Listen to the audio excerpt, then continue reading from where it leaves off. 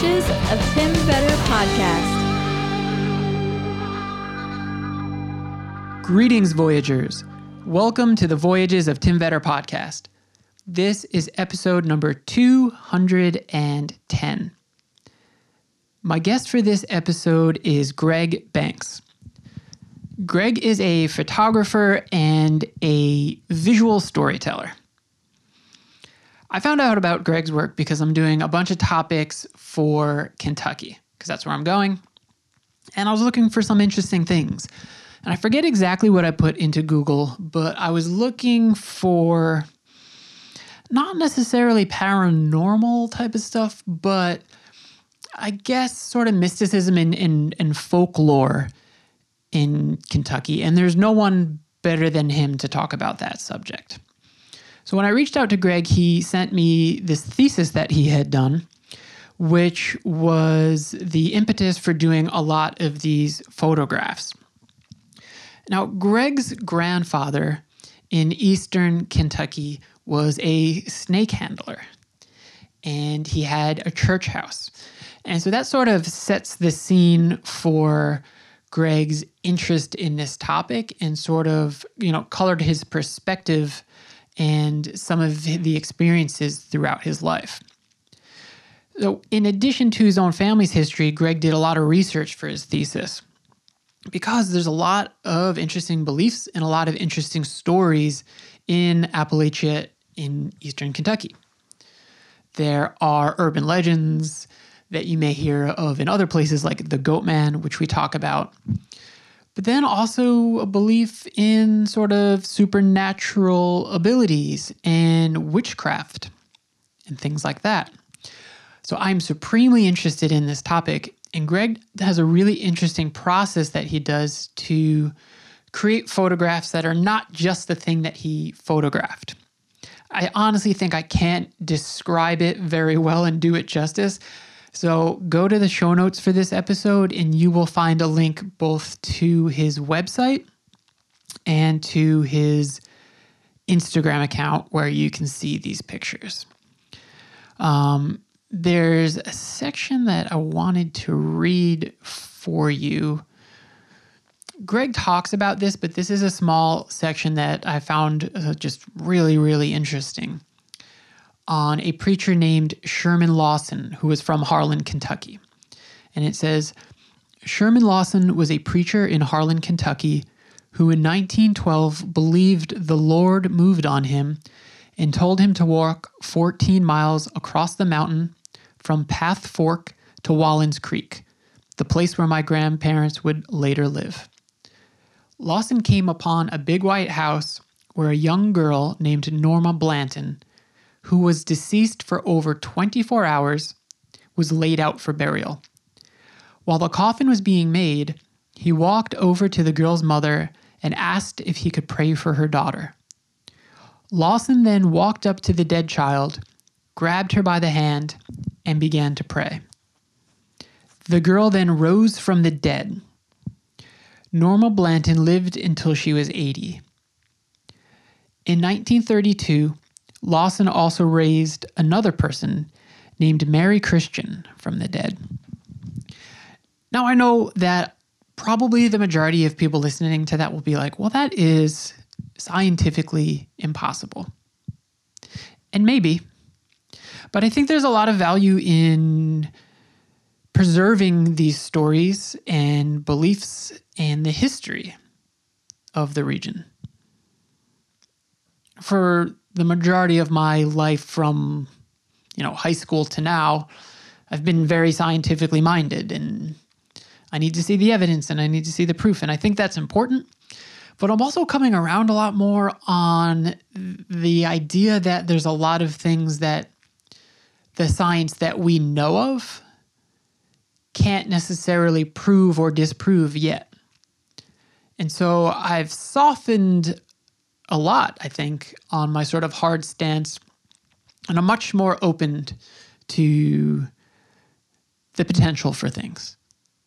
I'm no longer Scully. I'm like in between Scully and Mulder.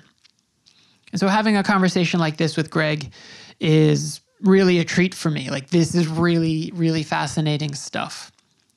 And so again, I would implore you to go check out his websites because you'll get a lot of the history in the photo descriptions and things like that.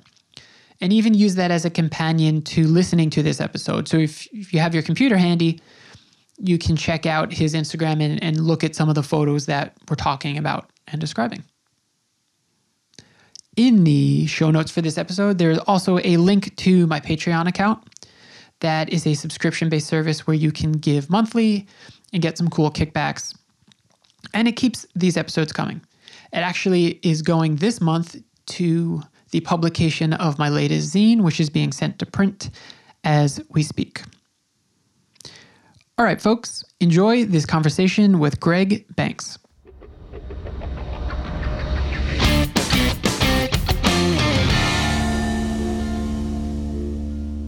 So I'm going to be going to Kentucky, and in addition to episodes that I'm doing there, I've been doing some episodes in advance.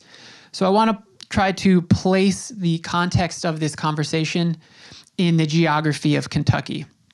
And I'm going to get to your thesis and the work that you do and the experiences that, influence that. So initially, or actually like a lot of these stories, they're coming out of Eastern Kentucky. Is that correct?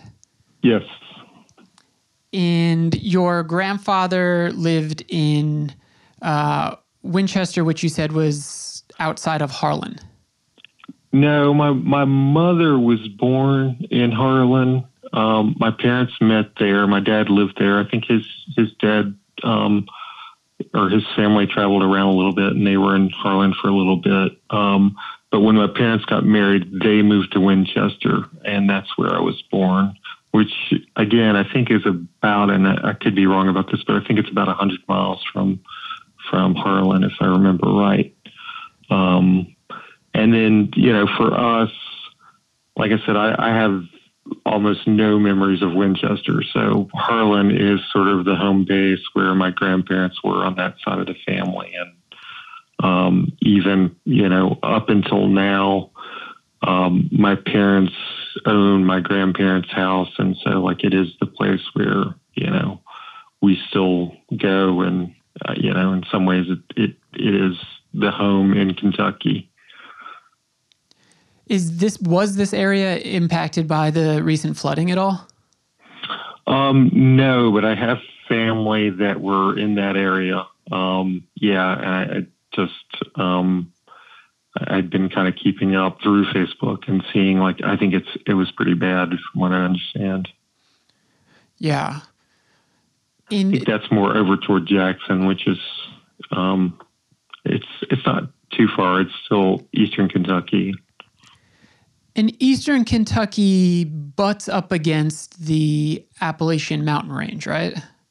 Yeah, so it's I would say it's definitely Appalachia. Definitely, I would say it's interesting because it's, I feel like there's a time when it was really booming, and I don't think that's happening now, but I will say, there's so many things, so many thoughts I have on it. I always think man, that history, if somebody could find a way to make that history something for tourism, it would be really amazing. Because the history is really interesting. And the other thing is, I'll say, I don't want to make anybody mad, but I did do there's a place where you can go into the coal mines. You take a cart into the coal mines, and they kind of give you this history, but they keep it really clean. There's no sense that the mine operators were keeping the organizers out, and that or not enough of that, I should say.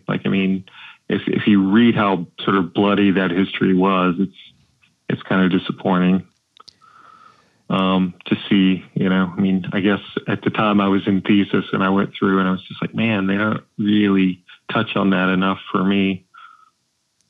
Are you referencing sort of the dangerous conditions of the coal mines and the protests that have been happening, up to even I think last year, right? Yeah, there were some last year for sure, but the ones in the 1930s were like, and then again, I think if you see, there's a film called Harlan County, USA, which is probably the most famous film about the area, and that one kind of takes place in the 1970s. But the 30s, in the 30s, it was really violent. I mean, they were the cops. I mean, you have to keep in mind, like, they owned everything. They owned the cops. They owned the judges. There was so much money coming from the mine operators that they pretty much owned the towns, and so that whole history is pretty interesting. It's always been kind of interesting to me, and I wrote down this quote and I think I cut out a little bit that was in my, I don't know if it was in my thesis or not, but it kind of gives you an idea. Like, the quote is something like, you don't know where you're at. You're in Harlan County. They've got the biggest gang of dynamiters on earth here. And I always think of that quote, and I think it's a pretty powerful quote for that time. But, labor organizers weren't welcome, and they would shoot at them. They would do anything to keep them out. And if you could get killed for trying to join a union, basically. And it feels weird to think of that right now or in this time, but it's just, I mean, it's felt a little bit when they started getting national attention. I think it started to go away. That whole they started to get national attention, and then that history or those they had to sort of do something, and then they kind of things started to change. They started arresting people and those kinds of things. So that history started to change, and then it kind of picked back up in the 1970s again, and guns came out again, and but I know there was a little bit of it last year, but my impression is not on that level of the past. And Harlan is it's called a home rule city, right? So they are able to sort of make their own laws and I guess police their own laws. I don't know. That's a good question. You tell me. Okay. you researched it? Yeah. No, I didn't know this. I'm curious. Yeah, it's not something I had ever heard of, but I guess essentially they have like the permission of the state to run things the way that they see fit. And, I'm certainly no expert on this, but that's just something I saw in my research. Yeah. Yeah, that's interesting. I did not know that. I guess it makes sense. It was pretty interesting to think of in terms of that town. I mean, I think every time I go to the town, I always think like, man, there's an opportunity here and nobody's taking advantage of it. And that's my take on it. But hopefully I don't make too many people mad by saying that. But it is the other thing I should say, really is I'm an outsider. Like, I was born there. I certainly go there. But I still am an outsider. I remember, probably, 10 years ago or something, I went up and I was just making pictures like I do. And I was just taking pictures, and I was walking downtown, and I came upon this guy who had come out of his church. I think it was a Sunday. And I walked up to him, and I'm not shy about asking, hey, can I make your picture? And I asked him, and he's like, no, but make a picture of my beautiful church. And so I tried to connect with him. I was like, my family's from here, and nothing was going to penetrate that whole thing where you're the outsider. And I tried. I mean, but he would not let me make his picture. And I think that's pretty standard.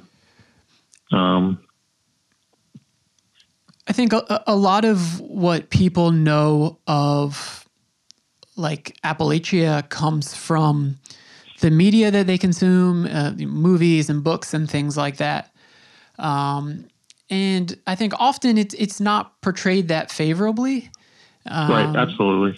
And so, I know quite well that as anywhere, you're talking about hardworking people, especially if you're talking about people working in coal mines, doing hard, dangerous, for many years, very necessary work that, are plagued by often poverty and the things that come along with poverty, like substance abuse and alcoholism and stuff like that.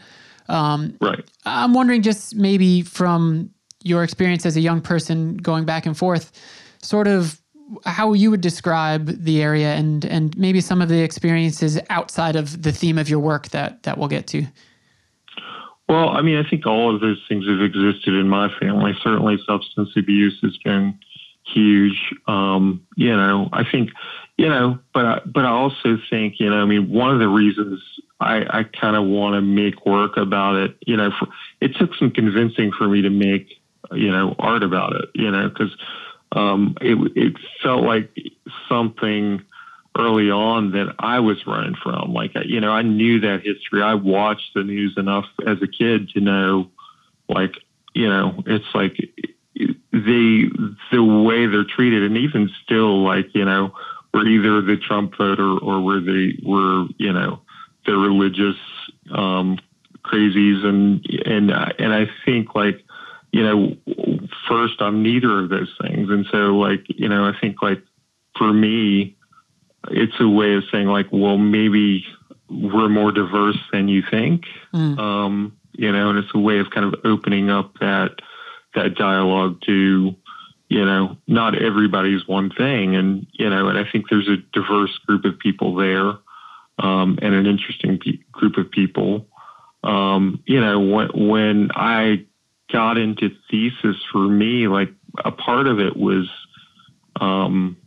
figuring out that, like, I want to make work, but I'll say this is probably the best way to tell you. Like, there's a story where I was trying to figure out what I was going to make work about. It was in my first year of thesis, and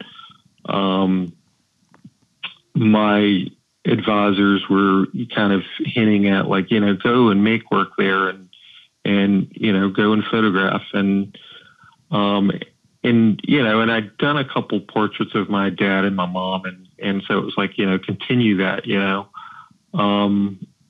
I was still, like I said, I was searching, what am I going to do for this thesis, and I went a few times, and I did not want to photograph my family. Like, there was this thing just keeping me from photographing them. And I'd also talked to a friend who said, that's not your work. Don't go make documentary photographs of Eastern Kentucky or Appalachia. And, it's not really your work. But what did happen was I went and I started reading. I'd taken all these, a couple books on the area, and I started reading. And I found this story about witchcraft, and I was like, well, this is interesting. This could be my work, this is something I can work with. But, it's something I'd never heard of before. So, like, it wasn't an impression I had of the area at all. And so, like, for me, my impressions were similar, I guess, early on to other people's. Like, I moved to Virginia when I was really young, and or I should say I moved back, and at that point, I had really thick Kentucky slang, and I learned really quick as a kid, like, change the way you talk. I think, like, there's things that that I know I probably would say if I were still there that I don't. My dad, one that he uses a lot, instead of fire, it's far, and things like that. And there's a lot of, like, the slang that like I learned really quick when I got to school, like change the way you talk, don't use those words. And so like, you know, I think early on my impressions of that area, like I knew the media impression for sure. And I think it influenced my opinion.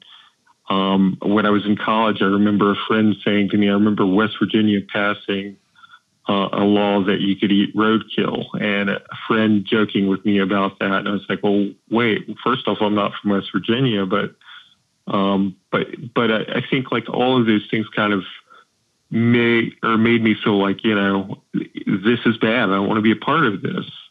And then in 1999, my grandmother passed away, and I went up for the funeral. We went up like at the beginning of the week. I think the funeral wasn't to the end of the week. And my uncle asked my dad, my brother, and I to help him dig my grandmother's grave. And it was such a like really cultural experience and something I'd never experienced. And it really sort of impacted me. And I was like, wow, you know, this would never happen in Virginia, or maybe it would, but it wasn't going to be my experience in the city.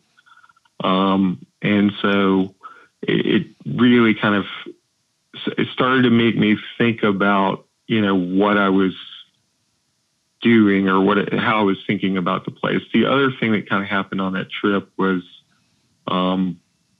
the day of the funeral, I remember sitting in the back of the car, my brother and I, as my parents were driving, and every car stopped. Like it wasn't like, you know, I think some cars will stop in the city, but a lot don't too. And like every car stopped. And the other thing I should say about the digging was guys came up on their day off and wanted to pay respect to my grandmother, who worked for the funeral home and helped us dig. And like that whole thing was huge. It really affected my impression of the area. And I was like, man, you know, this would never happen anywhere else. You know, for all the issues that maybe are here, there's something really beautiful about it too. And I don't want to lose sight of that.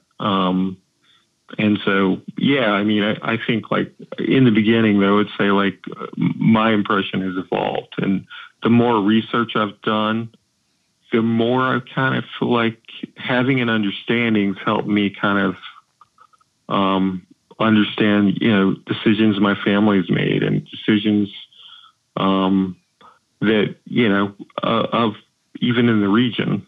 And so, yeah. Yeah, your digging your grandmother's grave was really fascinating for me when I was reading that thesis. I think you even maybe have a photo of your dad or an uncle or someone digging it and sort of standing in it. Yeah, so I was trying, like originally I was thinking like, yeah, I want to be respectful. I don't want to take any pictures. And what had happened was my mom and my aunts came up and they brought fried chicken, and everybody's sitting on a tombstone eating fried chicken. And so for me, like, I was like, man, I won't make a picture of the grave digging, but maybe I'll make a picture of this. And I went to get the camera out of my car, and I got there, and I was like, I got back and everybody was kind of done, and my uncle was already down in the grave digging. So I was like, all right, well, I might as well make a picture of it. And I was glad I did. There's another story with him that I you know, probably affected some of the things when I was doing my my bachelor's degree, and it was in photography too. But I went up to Kentucky, and I was going to do a project around just sort of my family in Appalachia, and I'd made picture of another uncle or two other uncles, and I went up to this uncle who he knew the history, like he was well aware of the exploitation, and I put him in front of a "Beware of Dog" sign, and his impression was he felt kind of exploited. And so for the longest time, like, you know, really up until years later when I went to get my master's, I avoided Appalachia as a subject. It's like, I can't do this. Other than, the image on the digging the grave. That was the one time I'd made a picture. I guess that was a few years after. I think I came up in 95 and did this stuff for school, 95 or 96. And then 99, my grandmother died. So, but yeah, that felt really transformative to me. And I don't really know how to describe it. It's like, I knew it was an experience not everybody was going to have, but there's something pretty cathartic about it as well. Yeah, well, I'll say overall, like for the whole project, I think you treated it in a really non-judgmental way and with respect and a sort of reverence for it. So yeah, I mean, I definitely understand not wanting to feel exploitative. I even too am sort of, picking my questions and sort of my words a bit carefully, because I even, in reading some of this and in thinking about the grave, I'm thinking about books I've read, and that reminds me of a Flannery O'Connor novel, right? And she, right, writes about some pretty heinous characters, and maybe had a bit of a troubled past herself. So I'm not trying to equate the people of the region to that, but I read The Violent Bear It Away, and in that it's a nephew is the whole story is him burying his great uncle in the yard. Right. And the sort of traveling preacher theme is peppered throughout her work too. Well, and I think too, for me, I'm aware, there's certainly some characters in my family, but they're my uncles or whatever. And I kind of just, enjoy them. I think, I'm at this point where, a lot of them have passed away in the last few years. And so it's been interesting to kind of, see that and realize man, maybe I didn't spend enough time with them or those kinds of things. And, and my grandfather, he was a huge character in the whole thing. He's the person who set up the whole idea of, making work about this. Cause the thing I wanted to understand him and his, why he made some of the decisions he made. He certainly, there's a story there's a couple stories about him, but one of them was before he married my grandmother, he shot his father-in-law and did a couple years in jail, or shot and killed his father-in-law from his first marriage. And so, it's okay, I don't know anything about this. And, and part of the whole thesis, the reason it kind of sort of took on this folklore element was after kind of talking to my oldest living aunt, I started to realize there were things I was never going to have answers to. I was never going to know why this happened or why he may have killed this person. And, there is a side of me that would like to maybe go see if I can find some kind of records at the courthouse. I did find one thing related to it saying he was supposed to do 5 years for that crime and he was released in 3. And so, that was one thing, and then, also, years later, my mother would always talk about him starting a snake handling church and he started this church and I really just wanted to understand, how do you get to that? How do you get to where you think yeah, okay, this seems like the way to go. And, one of the things I kind of recognized as I started reading is, in that region, as so many things were changing, it's the only form of protest they really had. You've joined these coal camps. And, and they're trying to indoctrinate these farmers into society and into this coal mining society.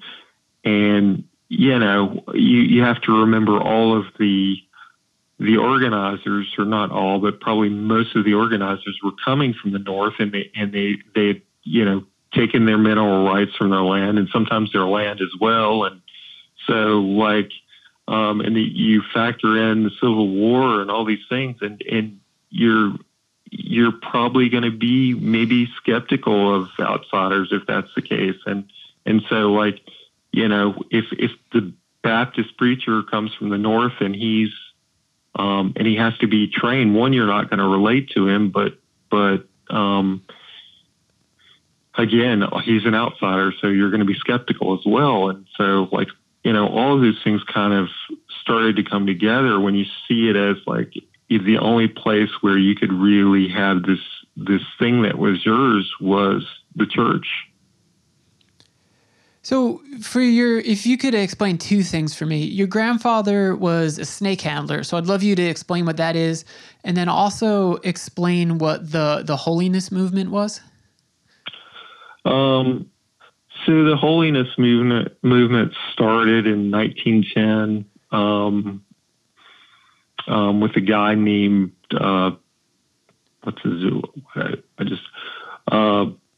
his name was George Went Hensley. And the story, I fell in love with the story of him because I did not know what I was going to get. I didn't know anything about how this movement started, and just kind of researching. Hensley goes to the top of this mountain. It's called White Oak Mountain at Rainbow Rock, and it's in Tennessee. The key for me to the story was it was the dead of winter. And he prayed about the passage about taking up serpents, and a large rattlesnake comes out, and, at that point he has complete control over the rattlesnake. And so that sort of began the movement. And, he as this thing kind of took off, these guys were rock stars. They were going out to really huge audiences, 1,000, 4,000 people, something crazy, because people wanted to see what they were doing. And I found some really cool stories around it, just reading. And one of them that I really loved was, and I'm probably going to butcher the story, but I'll do my best. And was this guy gets bit who lives right beside the church. They take him in the church, or they take him back to his house, and again, if you get bit, it's kind of a test of faith. You can't call the doctor, or you're forsaking God. So if you get bit, you kind of have to believe God's going to heal you. And so he's getting worse and worse as the week goes on. And I guess somebody got scared and called the hospital, and they sent people in. And later that week he died. The next week, another guy gets bit in the church. And they take him over to the house, and I guess the news had gotten hold of it, and they go and they interview the first guy's wife, whose house it is. And she said, "Oh, he's not going to die. Those doctors killed my husband." And so that kind of gives you an idea of how it is. But, there's videos, if you go to YouTube, there's videos on the movement. There's one from, I want to say it's the late 60s. That's really good. I can't think of the name of it right now, but there's definitely some interesting stuff on it. The other thing is they believe if you're anointed, you can't be burned. And so I made this image of my dad. There's a story when I was a kid where my dad was sleeping. And like I said, my grandfather had this church. Once he closed it, we actually lived in it for a little bit. and my dad's sleeping, and I'm pretty young. I'm probably 2 or 3 or something, and I pick up the lighter, and it's before the lighters had the child lock, and I drop the lighter on the mattress, and it catches on fire. My dad wakes up, and he puts out the mattress. But when I was making the image, the early version of it, I had the bed on fire, and it just wasn't working. And then I began to think of it like, well, if you're in the church, you're protected from fire. So what if he's just sitting there on fire, and thinking of the story more like that. And so like the image that I made, he's sitting there on fire, and I'm standing in front of him with my back to the camera. And, it was a fun one. It was one I had to defend in thesis. I feel like it was one that possibly my thesis committee wanted to throw out, but I kept kind of going like, no, this one has to stay. It seems like a pivotal story. And, and another story that my mom often tells is the story about me laying in an empty pool while we lived in this church, and her ducking her head inside. Like I said, I was 2, maybe.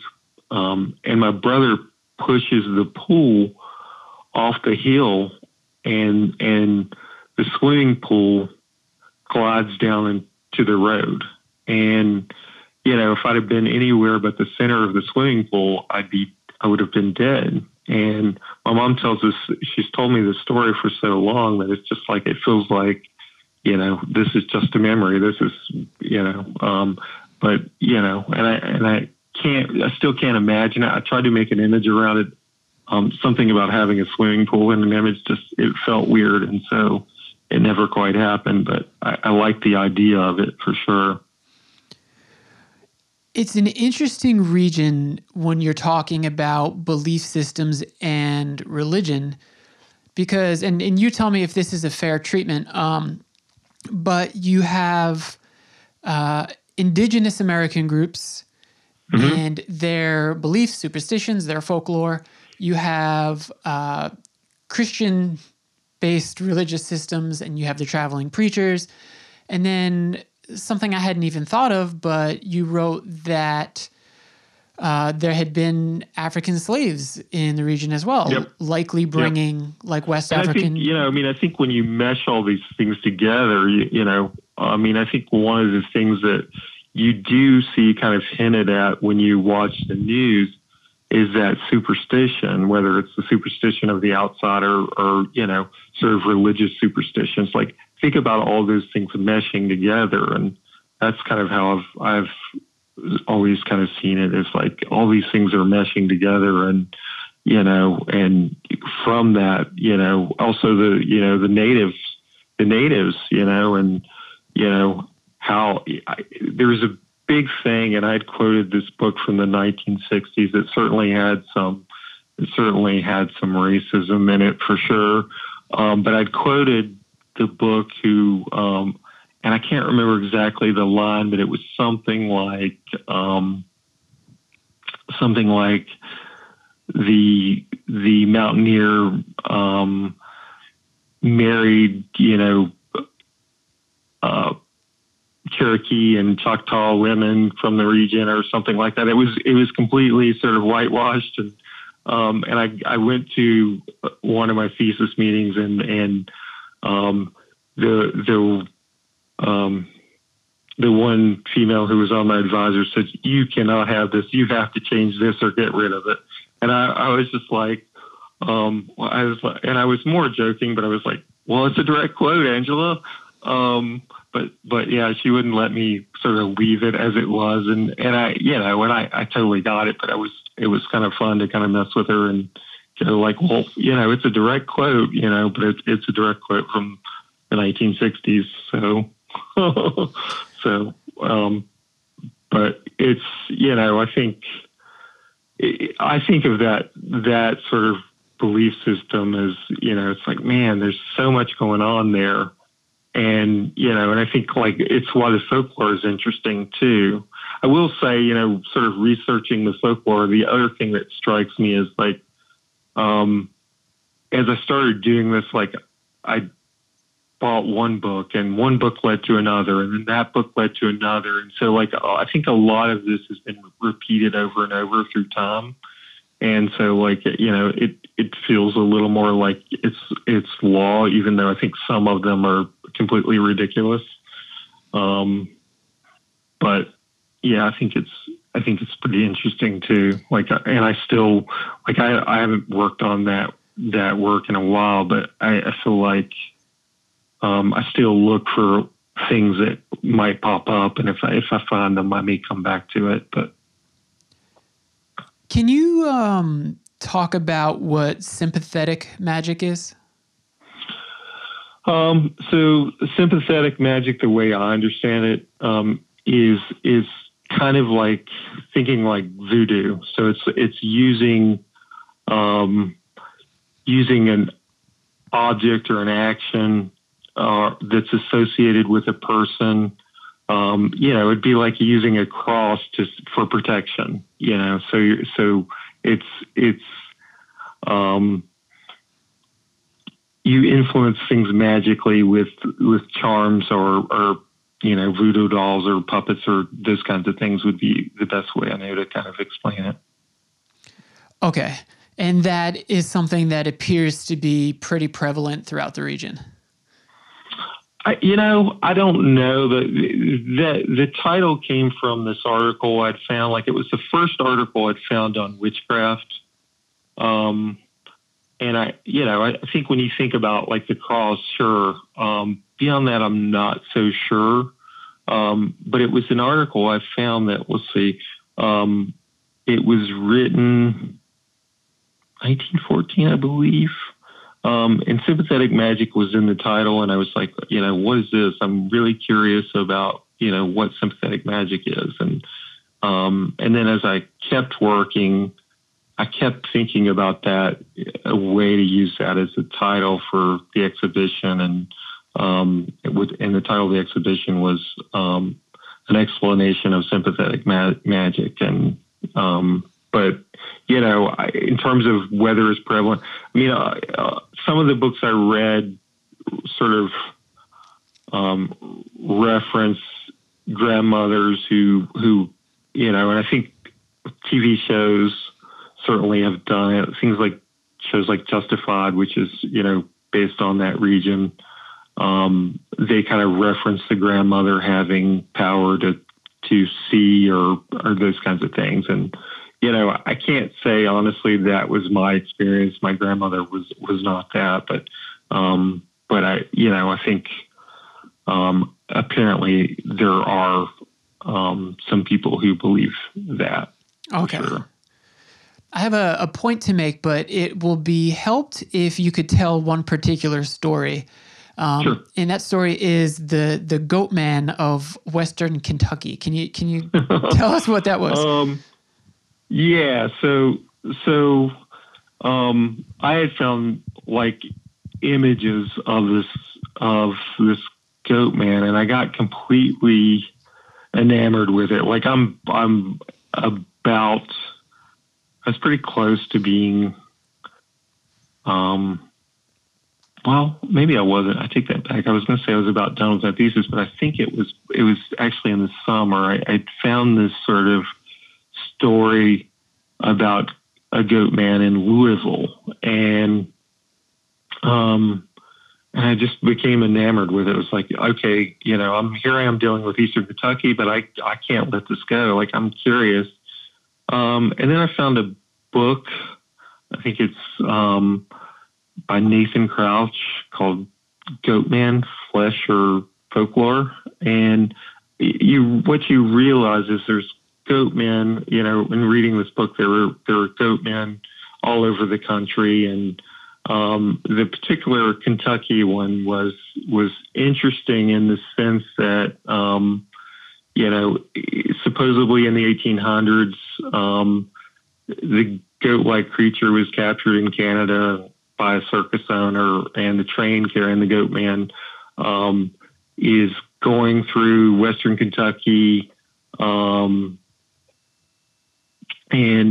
the train's derailed, killing everybody. It's struck by lightning and it kills everybody. And the goat man, in theory, now is the only person who survives, and he's living under the bridge. And the only time you can see him is on the trestle, on the train trestle, and where he lures his victims out with supernatural power. And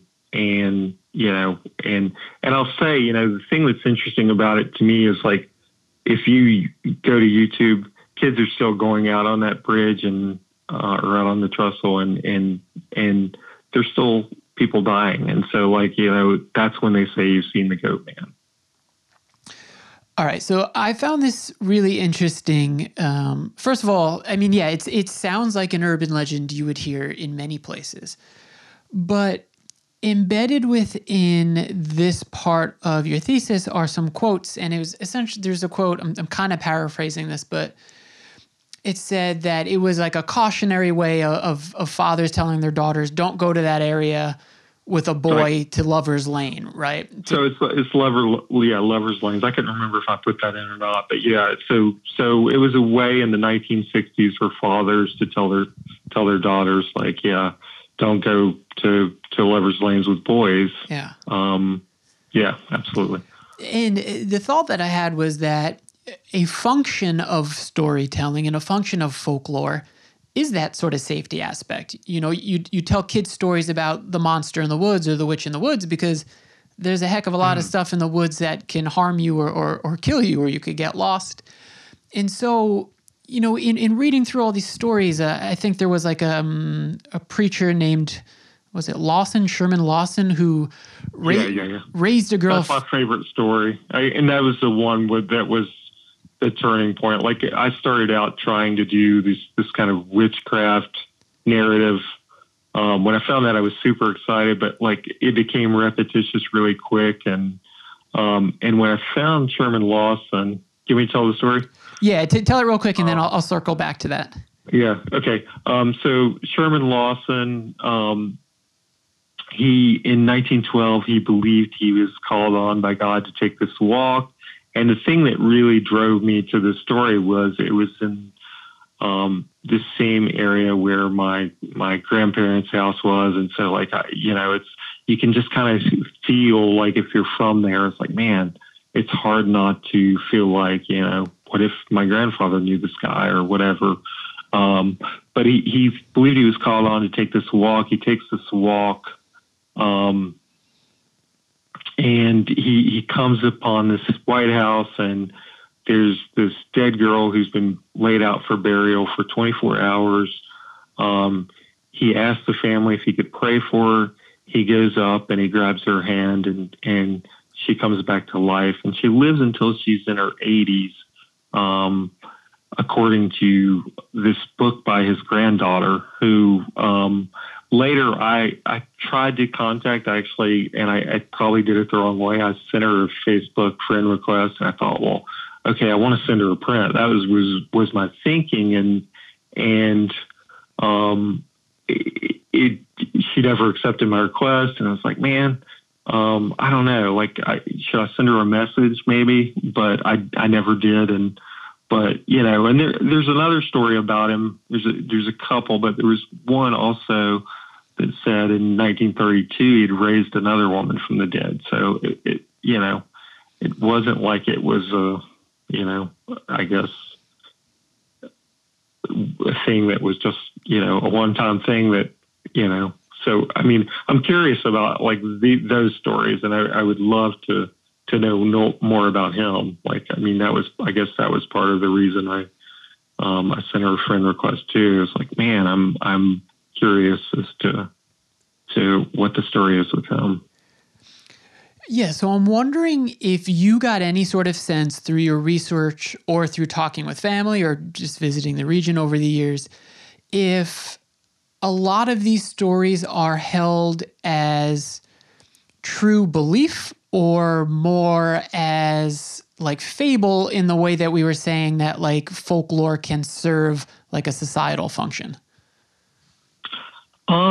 I don't know. I think like I do think like there's I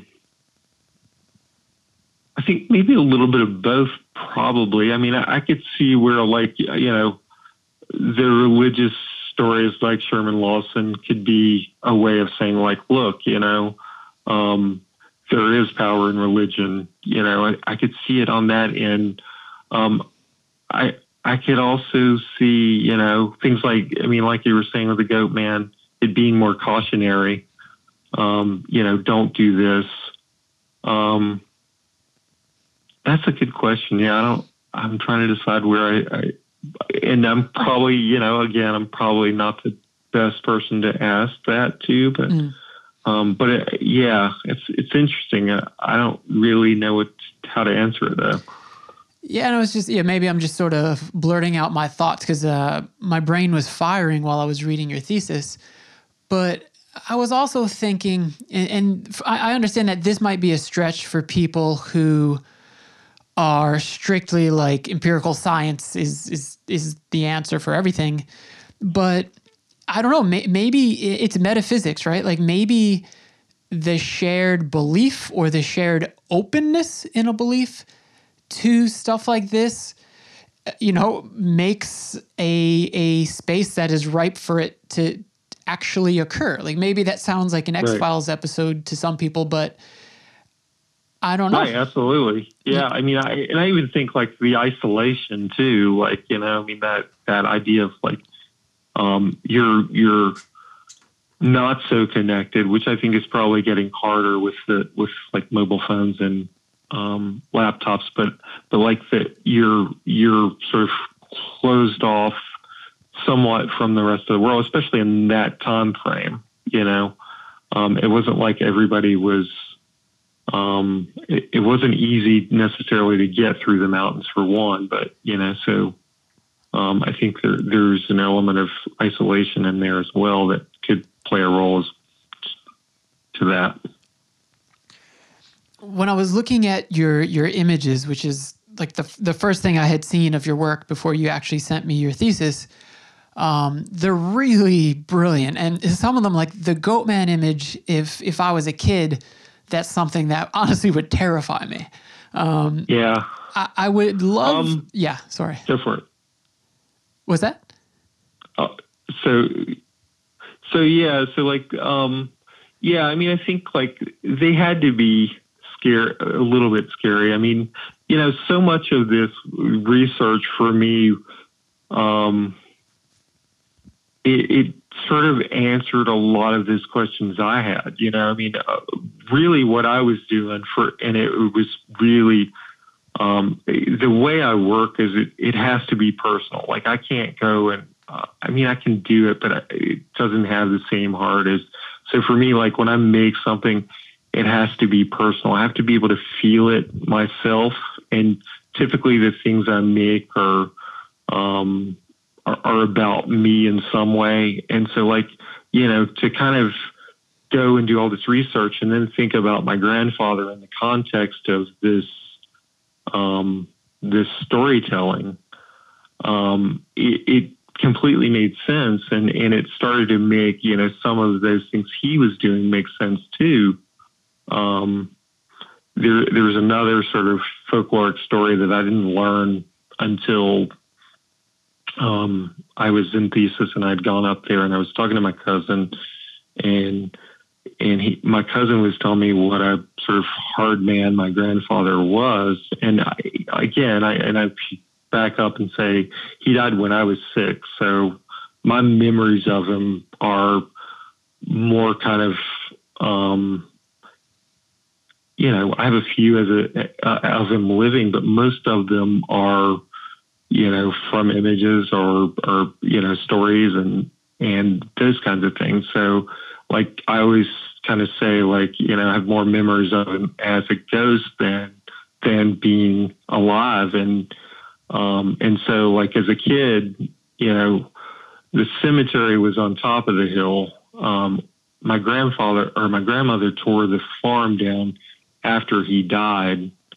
And my aunt and uncle and their kids moved to the top of the hill. beneath the cemetery, but above my grandmother's house. And so like when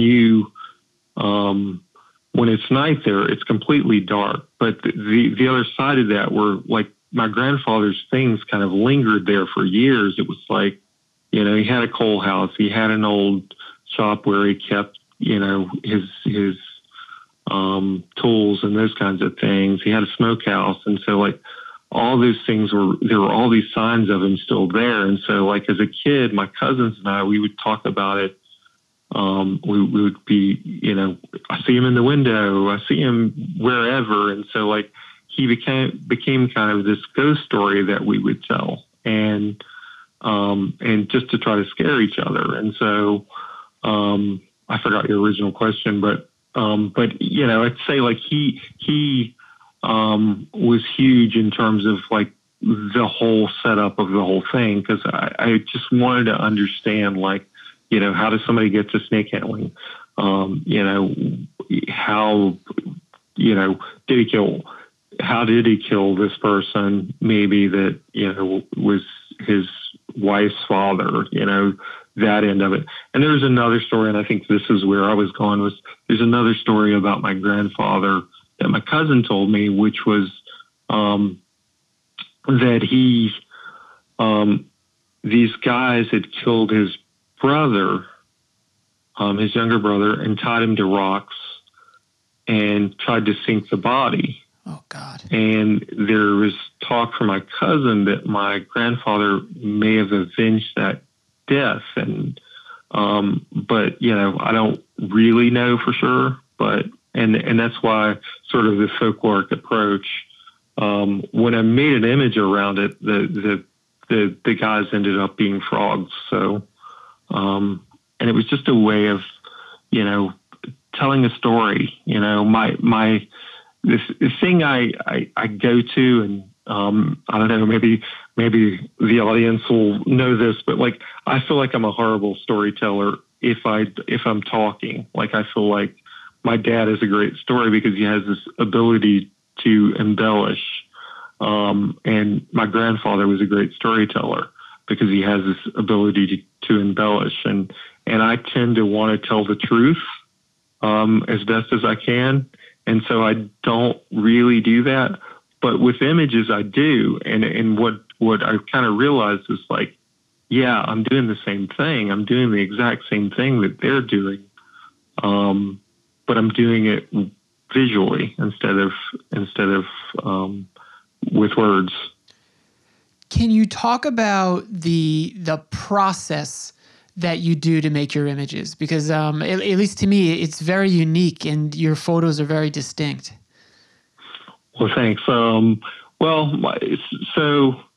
there's a lot of experimentation. When I was, those images specifically, when I was in grad school, I was trying to figure out, like, how am I going to print these? Like, as somebody who kind of grew up in the darkroom and learned to make prints in the darkroom, there's something about having that very physical process of, crafting a print, like, spending 3 hours in the darkroom making a print and making sure there's no dust on that print in the darkroom. Because if you have dust on the negative, then you're going to have like white spots on the print. And so like you take your time and you craft that print. And I've always enjoyed that. And when I got to grad school, I think like part of it was realizing that the digital print is really cold. You press print on the computer screen and it comes out, and maybe you make adjustments to it. But it didn't really excite me. And I ended up taking an independent study with a painter named Scott Eagle, and we kind of got together and experimented with printing, and we were dripping paint on paper and then running it through the printer and doing all this stuff. And at a certain point he said, well, have you heard of this stuff called digital ground? And I said, no, but digital ground was stuff you could put on papers that normally you can't print on. So like if I printed on like some art papers, the prints would flatten out because they sort of absorb the black ink. And you coat it with this stuff called digital ground, and then your blacks end up being much richer, but also you have your hand back in the image. So like they end up being, having brush strokes and those kinds of things. But in terms of like the making of the images, I basically, worked with what I had, which were family photographs, and I scanned them. And sometimes I would use Photoshop, and then sometimes it would just be mobile phone apps. And it was really funny. One morning I came in and I was on the verge of it. I still tell my friend Addison, I was on the verge of figuring out the very thing he came in and he just kind of laid down, and it just blew my mind. And because I felt like I know there's a relationship between this and my friend Addison comes in one morning and he's like, there's a relationship between what happens with a folktale and what's happening with the way you're using phone apps. You send the image through each phone app and it changes the story a little bit, just like if, you tell somebody a folktale and they pass it to another person and it changes a little bit and so on. And it was just like, man, how, I was trying to get there and you just come in and you're like, bam, there it is. And it was a moment for sure. For me, but like basically for the images though, I tend to take the images I have of, these sort of, appropriated images of family and sort of manipulate them to tell the stories I want to tell. I mean, that's, and I think if there's a sort of movement toward that right now, so I don't really feel like I'm that unique in that sense. I feel like, in terms of maybe the regional stories, I do feel like, one of the things I've discovered since sort of putting that work out there is there's a lot of people out there, I feel like, in that region or have some connection to that region that are in the art world who are protecting the idea that Appalachian photography is documentary. And, and so for me to come along and try to tell the story that's, very manipulated, I don't think it's for everybody. And I think I think there are people who find it almost like it's breaking with that tradition in some way. That's interesting. You have a photo. I was just looking through some of these as you were talking, and it is there's a rock that says hope, right? And it looks to be like a wooden cross with the horizontal cross section of the cross having fallen on the rock and broken, which, I mean, in itself is just like the universe writing its own poetry, showing that there is no hope. But I got a weird image in my head. I've never seen the movie, but I read the book, The Devil All the Time. And there's a really particularly gruesome scene that they go back to a couple of times of this child's father nailing, woodland creatures and animals, and I think the family dog to a cross. And I saw the film. I did not see the movie or didn't read the book, but Is that in the movie? What's that? Is that scene in the movie? I can't remember. Okay. I feel like there's a hint of it at least. I can't remember for sure though. You said that and I was like, I'm trying to envision.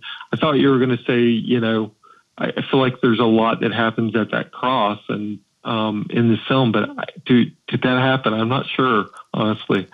I can't remember. That's a strange film for sure. The cross image that you're talking about. So the stuff I've been working on the last, few years, and a lot of times it takes me a while to figure out what I'm doing. And so I had this simple idea that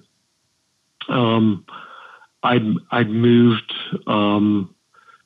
on sort of, I moved back to Appalachia to teach, and I was just thinking, like, man, is this some kind of fate, that I'm back here?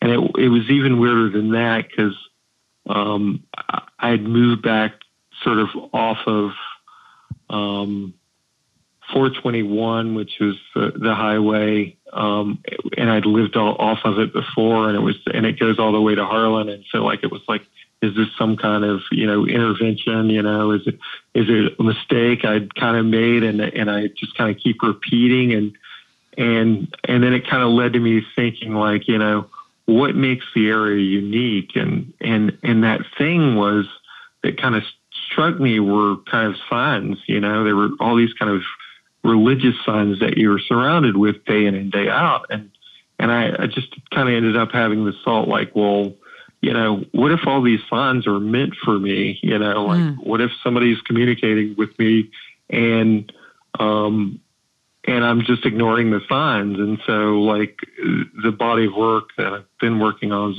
called Tiptoeing Around the Signs to Heaven. And so it's just, me kind of going through and, thinking, like, yeah, I'm not religious. And then, maybe somebody's communicating with me, and I'm seeing all these signs, and I'm surrounded by them, and ignoring them almost. And I just thought it was kind of a fun way to approach, that idea. And the cross image particularly, I had a friend who told me about it, and he said, yeah, it's right around the in my neighborhood. And he's like, and I kind of had to convince him, he's a photographer too. I was like, all right, you need to tell me where this is.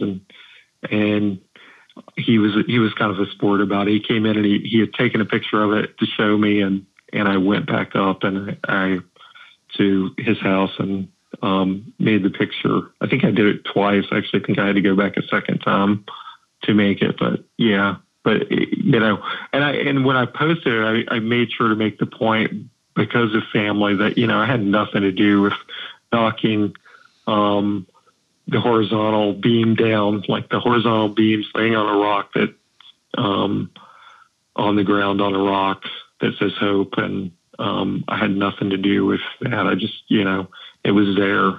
I just documented it, but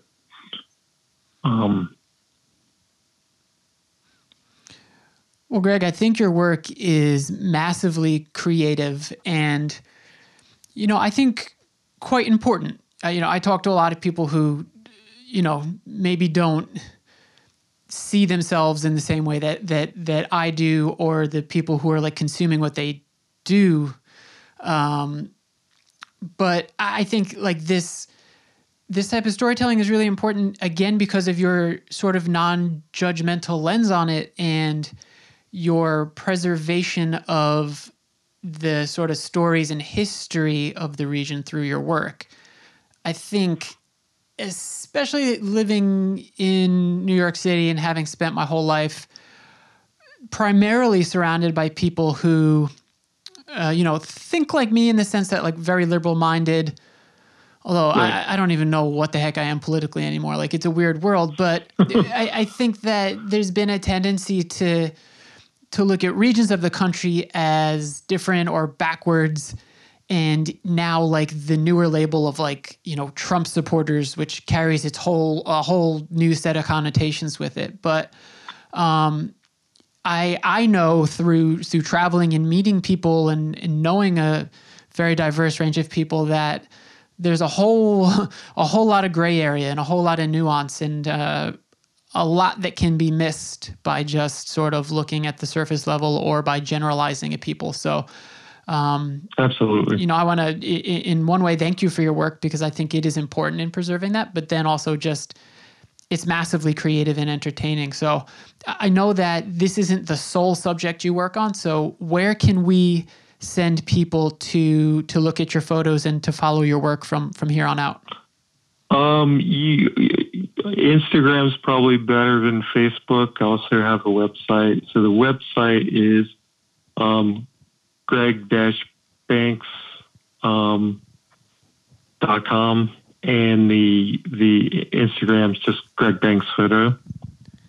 But yeah, follow me. I'm pretty accessible too. Like if you send me a message, I'll message you. I'm pretty good for that kind of stuff as well. I like to interact with people. But thank you. Yeah, I thought, I'm glad you see it the way I saw it. It was like, man, nobody's done this sort of visually. I think there's hints of, I've seen hints of, I saw a painting of Sherman Lawson at one point, and nobody's kind of like put it all together that I'm aware of. And if they have, I would love to talk with them. But yeah, well, Greg, listen, thank you for coming on, and thanks for letting me share your story and the story of the region through your lens. Thanks for having me. All right, that is a wrap on episode 210 of the Voyages of Tim Vetter podcast. Thank you so much to Greg for doing this. I had a great time talking to him. Again, please check out those pictures. They're really fascinating, really creepy and eerie. Kind of reminds me of like the scary stories to tell in the dark type of stuff that we would read in, old man Tim, would read in elementary school. But yeah, really cool stuff. So go check him out. All right, Voyagers, thank you, as always, for tuning into the podcast. Please, please, please, please take care of each other. I will catch you very soon.